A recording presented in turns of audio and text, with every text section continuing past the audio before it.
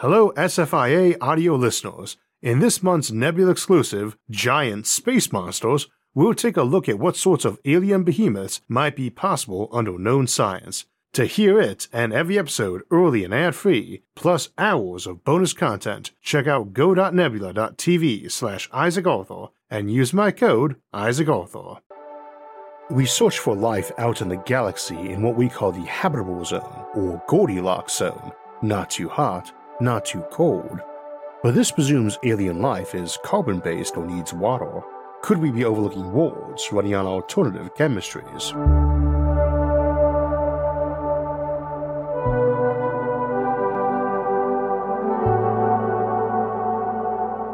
Today we'll be discussing the possibility of life based on ammonia, probably the most popular alternative chemistry for life that gets discussed, except for maybe silicon as a carbon alternative, and not just discussed in fiction but in science circles too, for many decades.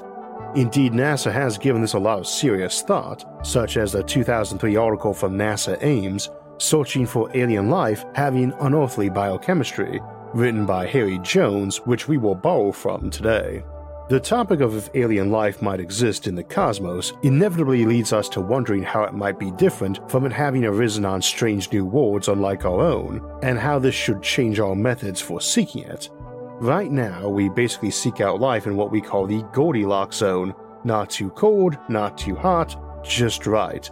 But unlike in the story of Goldilocks and the Three Bears, we're not talking about porridge but water.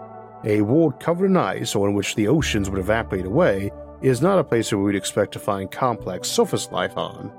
In the absence of surface life, we would not expect a rich ecology powered by sunlight, but life might live deep underground or in the deep ocean even if the surface of a planet was frozen over, and we discussed that option before, most recently in our episode on Hycean planets and ice worlds.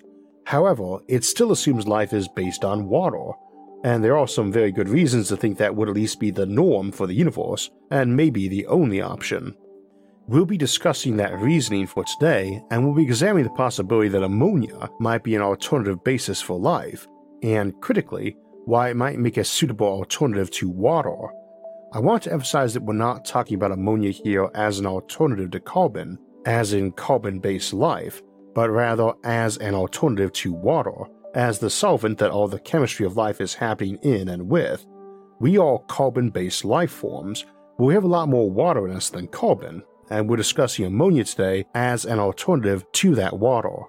Carbon may or may not need an alternative in ammonia environments too, of course. You'll hear folks say we are carbon-based and suggest silicon as an alternative, and we discussed that a bit some years back in our non-carbon-based life episode.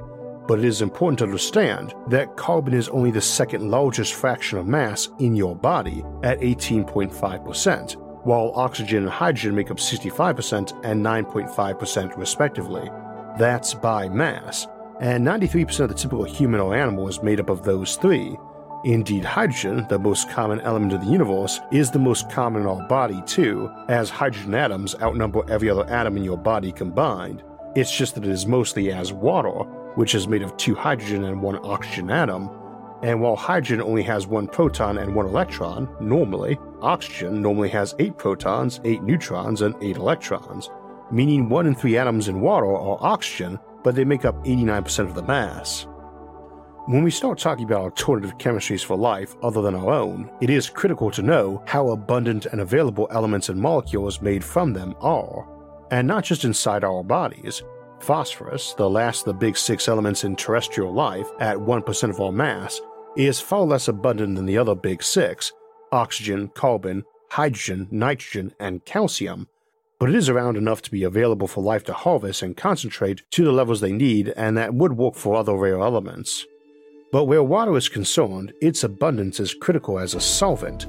Essentially, you need something for all the chemicals to dissolve in and interact with each other, and that's the role that water plays. And water plays that role very well. There are tons of solvents out there in nature, but there's a reason why water is called the universal solvent. More things dissolve in water than anything else we know of, at least when it's a liquid, not an ice cube. It's also insanely common, being made of the first and third most abundant elements in the universe, hydrogen and oxygen. Oxygen is a distant third too, far behind hydrogen and helium, making up only about 1% of the mass of the universe, ignoring dark matter, which is why gas giant planets are huge, but rocky ones made of oxygen or icy bodies are relatively small. They are left over after most of the hydrogen and helium fly off into space. Indeed, oxygen is typically the most abundant element on any planet or planetoid not cold enough or massive enough to hold on to hydrogen and helium against forces that strip lighter elements off the planets. When it isn't forced, it's usually a close second on something like iron or silicon. To come up with alternatives for life, we begin by either contemplating different chemistries that might work with water, or we contemplate options that replace water with another solvent, and that's where ammonia comes in as a potential alternative to water. First, it is very common. Most icy bodies we refer to are made of a mix of water ice, but also methane and ammonia. That's not surprising. Methane is 1 carbon and 4 hydrogen atoms, and carbon is the 4th most abundant element, about half as common as oxygen, just under 0.5% of the mass kicking around in space. And in methane, 75% of the mass is carbon, but 80% of the individual atoms are hydrogen. Nitrogen is decently common too, but around 1/10 as common as oxygen and 1/5 as common as carbon. Ammonia, being 1 nitrogen atom plus 3 hydrogen, is also fairly common. And as we see here, water, methane, and ammonia all represent very basic mixtures of multiple hydrogen atoms, the most abundant kind, with 1 atom of the more common elements, oxygen, carbon, and nitrogen. So all are abundant, whereas something like mercury, the quicksilver liquid on which rock can float, and which would not boil on all but the hottest planets, is just not very common, and maybe more importantly, would not be the dominant liquid on a planet where water could exist. And indeed, we often have lighter elements turn molten and float on top of mercury on any place where mercury might conceivably be common, but water couldn't exist. But ammonia is very common and is a liquid when water is not, freezing not until reaching -78°C or -108°F. It is also a good solvent, not the equal of water in some respects, but better in other respects, such as being able to dissolve metals. It also has a lower viscosity, making it a better medium for movement of ions. But critically, ammonia is a vastly superior solvent to frozen water, so on colder worlds it's abundant enough to take over that role. Water ice, while likely to be very abundant compared to that ammonia, forms the ground on which a lake of ammonia might exist, as ammonia has a density of 0.73 kilograms per cubic meter versus 0.9 for water ice and 1 for water. However, water ice is soluble in ammonia, so in that case, the lake might dissolve the underlying ground, and you would end up with a eutectic mixture rather than pure ammonia. Another issue though is that frozen ammonia is denser than liquid ammonia at 0.86, thus ice cubes of it would sink in ammonia, rather than float the way water ice does in a glass of water. No ammonia icebergs on a sea of ammonia, though it is less dense as a liquid or solid than water or water ice are. Life based on water and in water has the advantage that water self-insulates, freezing from the top down, allowing water to exist even on the other side of that ice, and the temperature may have fallen to fall below freezing, which is handy if you have significant periodic temperature variation on your planet's surface, from daytime and year length. This is potentially a big issue with ammonia lakes. I have heard it discussed as a requirement for life on Earth that ice be less dense than liquid water. Ice, the solid form of water, will float on it, but many solids are denser than the liquid they are frozen out of. Water's properties in this regard also encourage ocean currents, which might be more difficult for ammonia. A workaround might be where ammonia and water both exist. The water might freeze and float and insulate the lower ammonia-rich layers. A very great deal depends not just on the composition of a planet, but its average temperature and how that temperature varies from factors like day or year or latitude or depth. Temperature ranges on planets are not evenly distributed. Most of the bodies in the solar system are far too cold for liquid water to exist on the surface, or often even some underground pocket. It's not a case where planets gain twice as much sunlight have twice as high a temperature. Things in nature tend to reach an equilibrium point on their upper layers where the sunlight coming in gets absorbed and re-radiated as infrared waste heat at an equal rate, and will warm or cool till that equilibrium is reached. But that goes with the fourth power as a first-order approximation. Earth has an average temperature of 288 Kelvin, just 15 Kelvin above water freezing. Ammonia freezes at 195 Kelvin, So a planet on average 15 Kelvin warmer than that would be 210 Kelvin. That is 73% of Earth's average absolute temperature. That would imply it only got 28% as much light as Earth, about what we expect from an object twice as far from the Sun as us. Past Mars, but in from the asteroid belt. Let me emphasize that was on a first-order approximation, and other energy sources like leftover heat of formation, radioactive decay in the core, and tidal heating have way bigger effects proportionally on keeping that planet warm as sunlight diminishes. What it basically means though is that a planet like Earth could have seas of liquid ammonia while still being close enough to its sun for us to imagine photosynthesis or some other solar-powered pump for life operating and permitting a robust ecology. Ammonia is also a good heat reservoir, even better than water, making it slower to rise or fall in temperature. Clouds of ammonia and ice of ammonia are both white, like water, making them more reflective to incoming light. I suppose strictly speaking that the ultimate medium for stable life temperatures would be very reflective when as hot as cloud vapor and opaque and absorptive as an ice. Atmosphere on a ward of ammonia seas, even colder ones, would have a fairly high percentage of ammonia vapor, as an analogy to water vapor and humidity, as ammonia has a high vapor pressure, though that can be a downside too. The hydrogen bonds in water are stronger than ammonia, and that affects not just vapor pressure, but also surface tension of a liquid and how hydrophobic or hydrophilic other chemicals are to it, the ammonia equivalent of that. There are doubts as to if very simple early life could hold itself together well enough to allow a self-reproducing system. Titan, Saturn's biggest moon and with an atmosphere thicker than Earth's, might be a good place to get a look at what chemistry goes on in ammonia-rich environments, and speculation that Titan might hold life is often assuming ammonia-based chemistry. Using Titan as an example, there is a decent chance that these worlds would have thicker atmospheres on account of being colder and farther from their suns, even if much closer than Titan, which might help protect the ammonia from UV, and it's possible that photochemistry could produce a high-altitude haze analogous in function to ozone, but these worlds would still fare better around lower UV stars, which conveniently are the majority of them. Our Sun is among the biggest and hottest 5% of stars, and thus releases a larger share of its light in the blue, violet, and ultraviolets than cooler stars do, which are stronger in oranges, reds, and infrareds. It is harder to speculate on colors. By default, we would expect the same blue skies as Earth gets, with the same reddening at dusk and dawn, perhaps slightly more reddish if there is indeed a protective high-altitude haze. Ammonia is a better solvent for alkaline Earth metals, which might become the equivalent of salt in their equivalent of saltwater oceans, so you might get seas of ammonia with a gold or bronze shade to reflect those alkalines while fresh ammonia remains blue. Nitrogen is plentiful in Earth's atmosphere and would be expected to be on an ammonia-heavy world too. It is harder to make the case for free oxygen in the air since ammonia is flammable in oxygen, though nitrous oxide ought to be plentiful enough.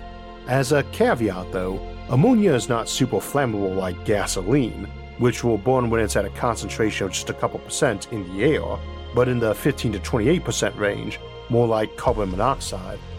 Alternatively, water vapor is only a few percent normally too, so ammonia at that concentration as a substitute for water would not be flammable.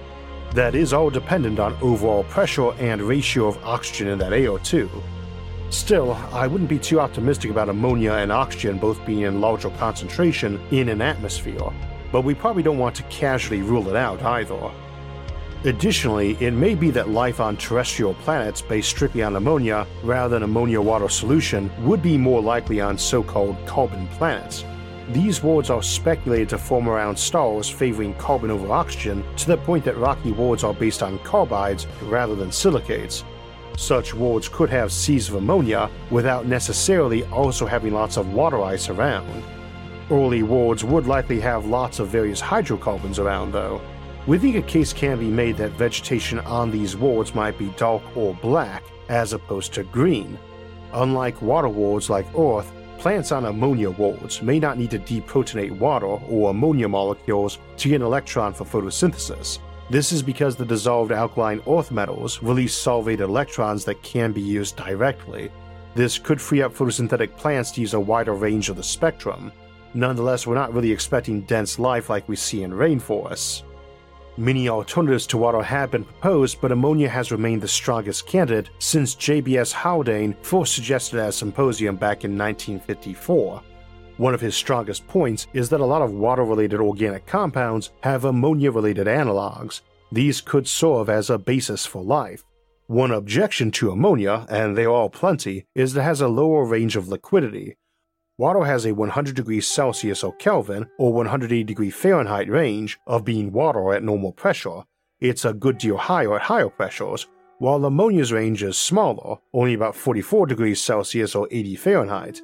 It boils at a mere negative 33 Celsius or negative 28 Fahrenheit, and freezes at not much less, and if you're wondering, the ammonia you use at home is usually mostly water.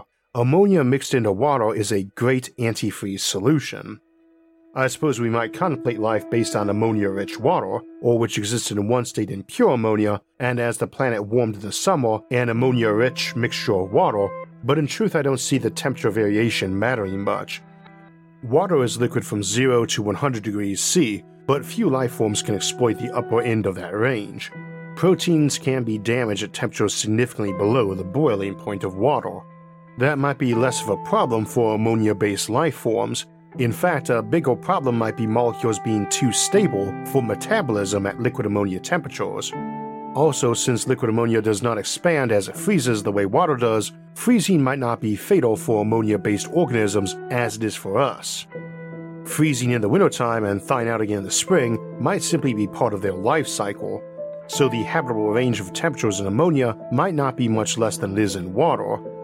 We also probably do not want to assume the pressure is the same as on Earth.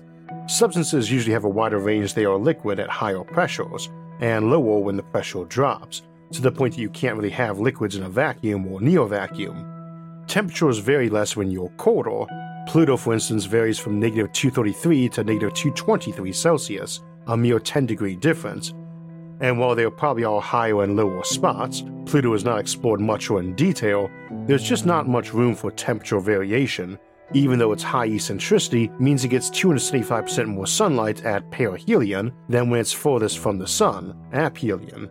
There's no liquid ammonia on Pluto's surface, of course. We're talking about worlds considerably warmer for ammonia oceans, even if frigid compared to Earth, but there's definitely ammonia on its surface, and there may be liquid ammonia pockets below the ice.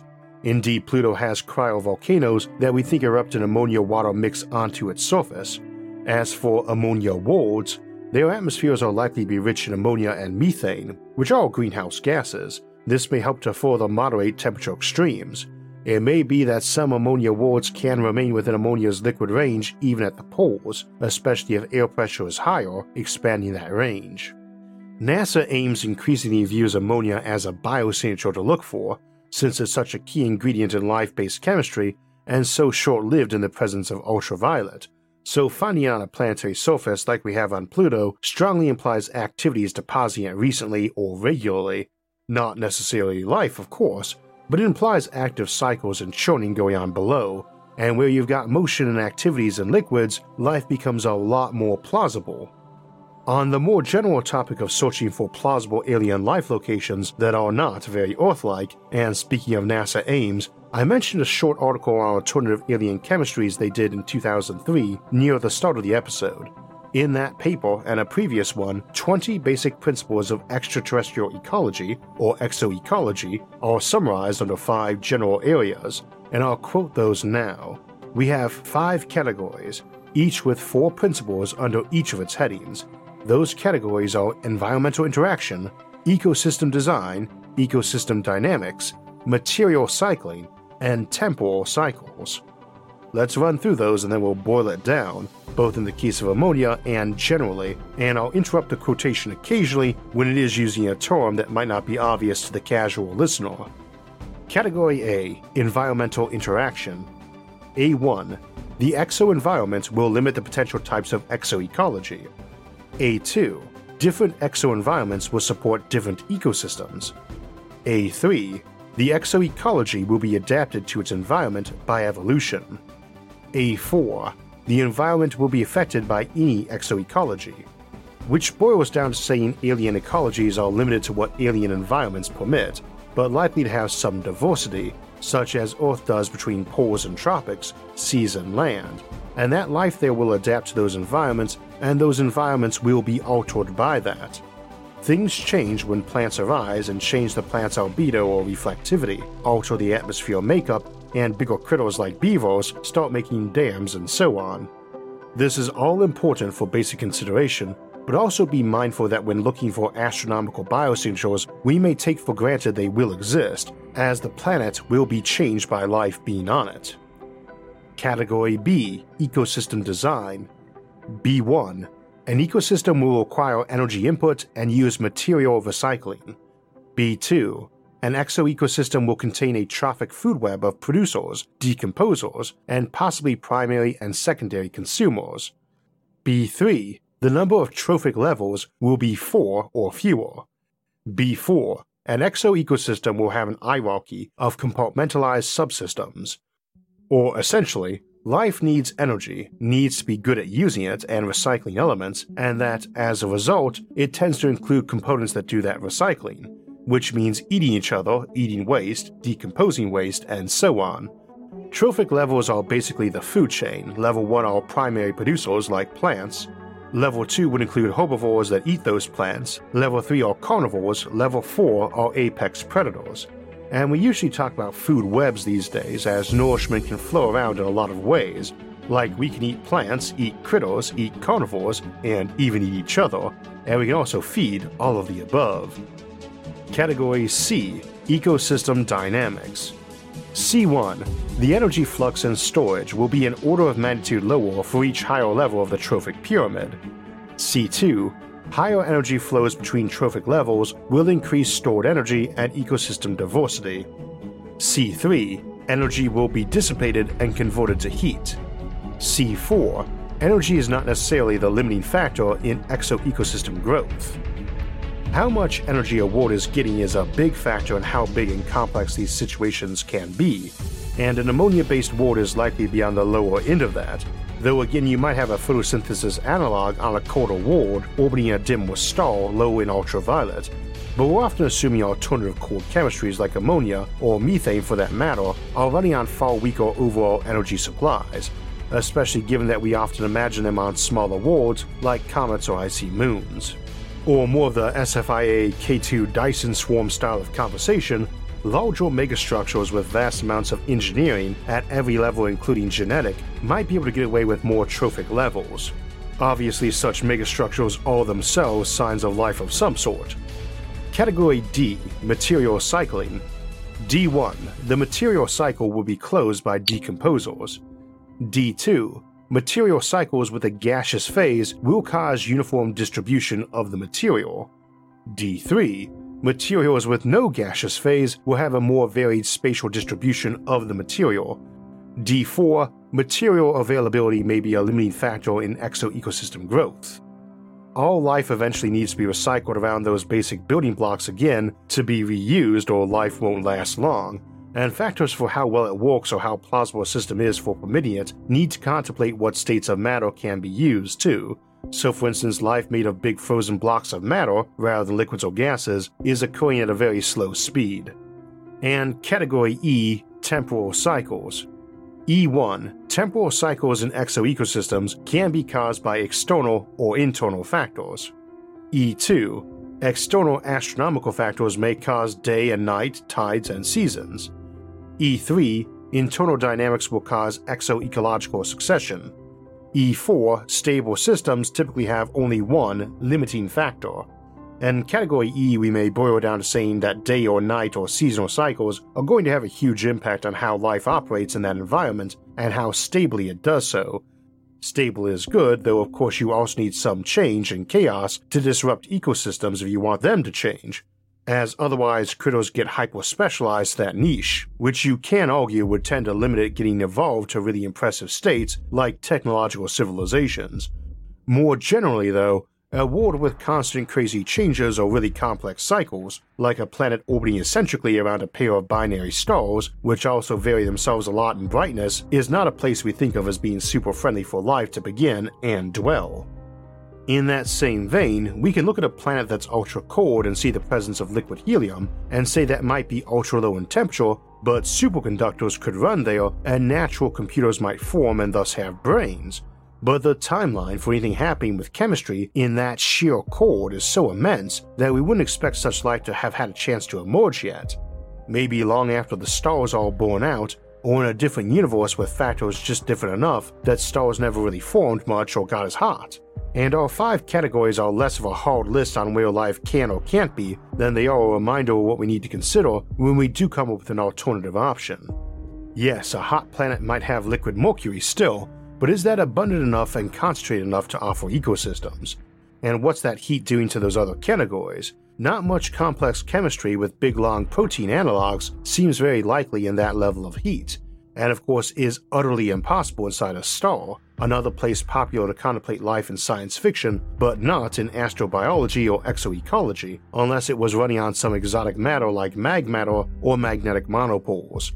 And again, we can always find a what if or an exception, but as we run it through those categories, the realism of the situation gets iffier, especially when contemplating natural life as opposed to something we might artificially tailor to such places, which cannot be ruled out, of course. Life may never form on a place so cold it has hydrogen and helium oceans, but somebody may have created some, and the word life gets very ambiguous in a technological context too. Such a world might be home to an uploaded digital civilization enjoying the safety and computing efficiency of life under the liquid helium oceans of some rogue planet. But for our purposes today, the key thing is that while ammonia-based life definitely has some factors working against it, it does not break or push any of those categories. It is very abundant, and the worlds on which it might be abundant are also not something we would expect to be hyper-rare or dominated by some alternative like water, except possibly what we might deem an antifreeze planet, where the seas were ammonia-rich water varying in concentration by location and season. This, unfortunately, is the limit of our speculation. We would expect ammonia planets to be less abundant in life than water worlds, and probably an order of magnitude less common too, and likely as a result slower to evolve, so probably not a common chemistry among spacefaring civilizations in the universe.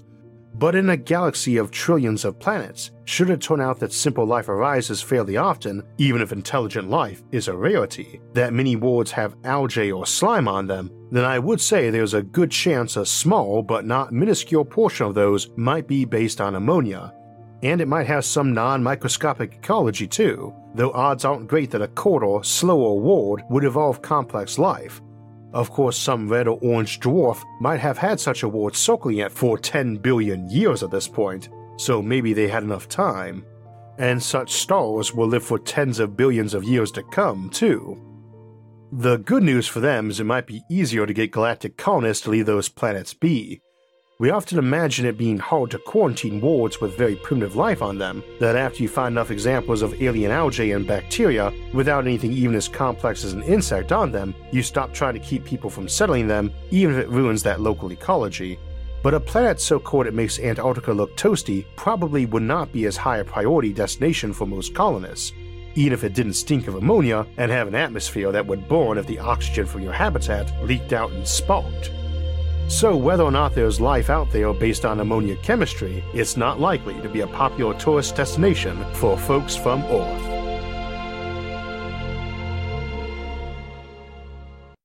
So we were talking about alternative chemistries that might support life today, and I know one that definitely works, and that's coffee.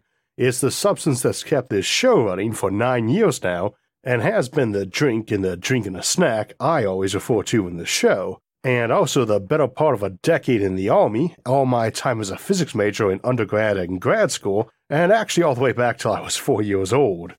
Coffee is the fuel that keeps civilization running, and if you like your coffee, there is no reason not to be picky about it, to find that brand that's perfect for you.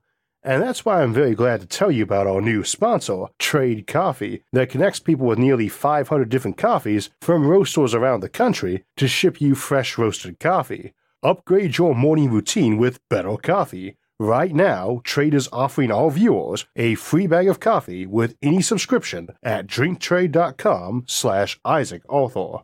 Discover new craft coffee with every delivery. with free shipping, customizable plans with coffees curated to your taste with the help of matching algorithms. For me, that appropriately came up as Space Cadet Coffee from Atomic Roasters, which was a perfect blend for smooth cold brew with great flavor. Enjoy hassle-free coffee, always shipped within 48 hours of roasting, and treat yourself to some new brews. That's drinktrade.com/IsaacArthur for a free bag of coffee with any subscription purchase. drinktrade.com/IsaacArthur. So that will wrap us up for today, but not for July. Join us next Thursday, July 27th, for a look at the future of warfare with dropships and planetary invasions or boarding actions. Then that weekend, on Sunday the 30th, we'll have our monthly live stream Q&A. After that, we'll head into August to look at building a space elevator not on Earth, but on the Moon. Then we'll head trillions of years into the future to the end of time and the final twilight on the last planet. Then it will be time for a monthly Sci-Fi Sunday on cyborg armies. And if you missed this weekend's Sci-Fi Sunday, Robots and Warfare, you can catch it now while you wait. If you'd like to get alerts when those and other episodes come out, make sure to hit the like, subscribe, and notification buttons. You can also help support the show on Patreon, and if you want to donate and help in other ways, you can see those options by visiting our website, isaacarthur.net. You can also catch all of SFIA's episodes early and ad-free on our streaming service, Nebula, along with hours of bonus content at go.nebula.tv/IsaacArthur. As always, thanks for watching, and have a great week.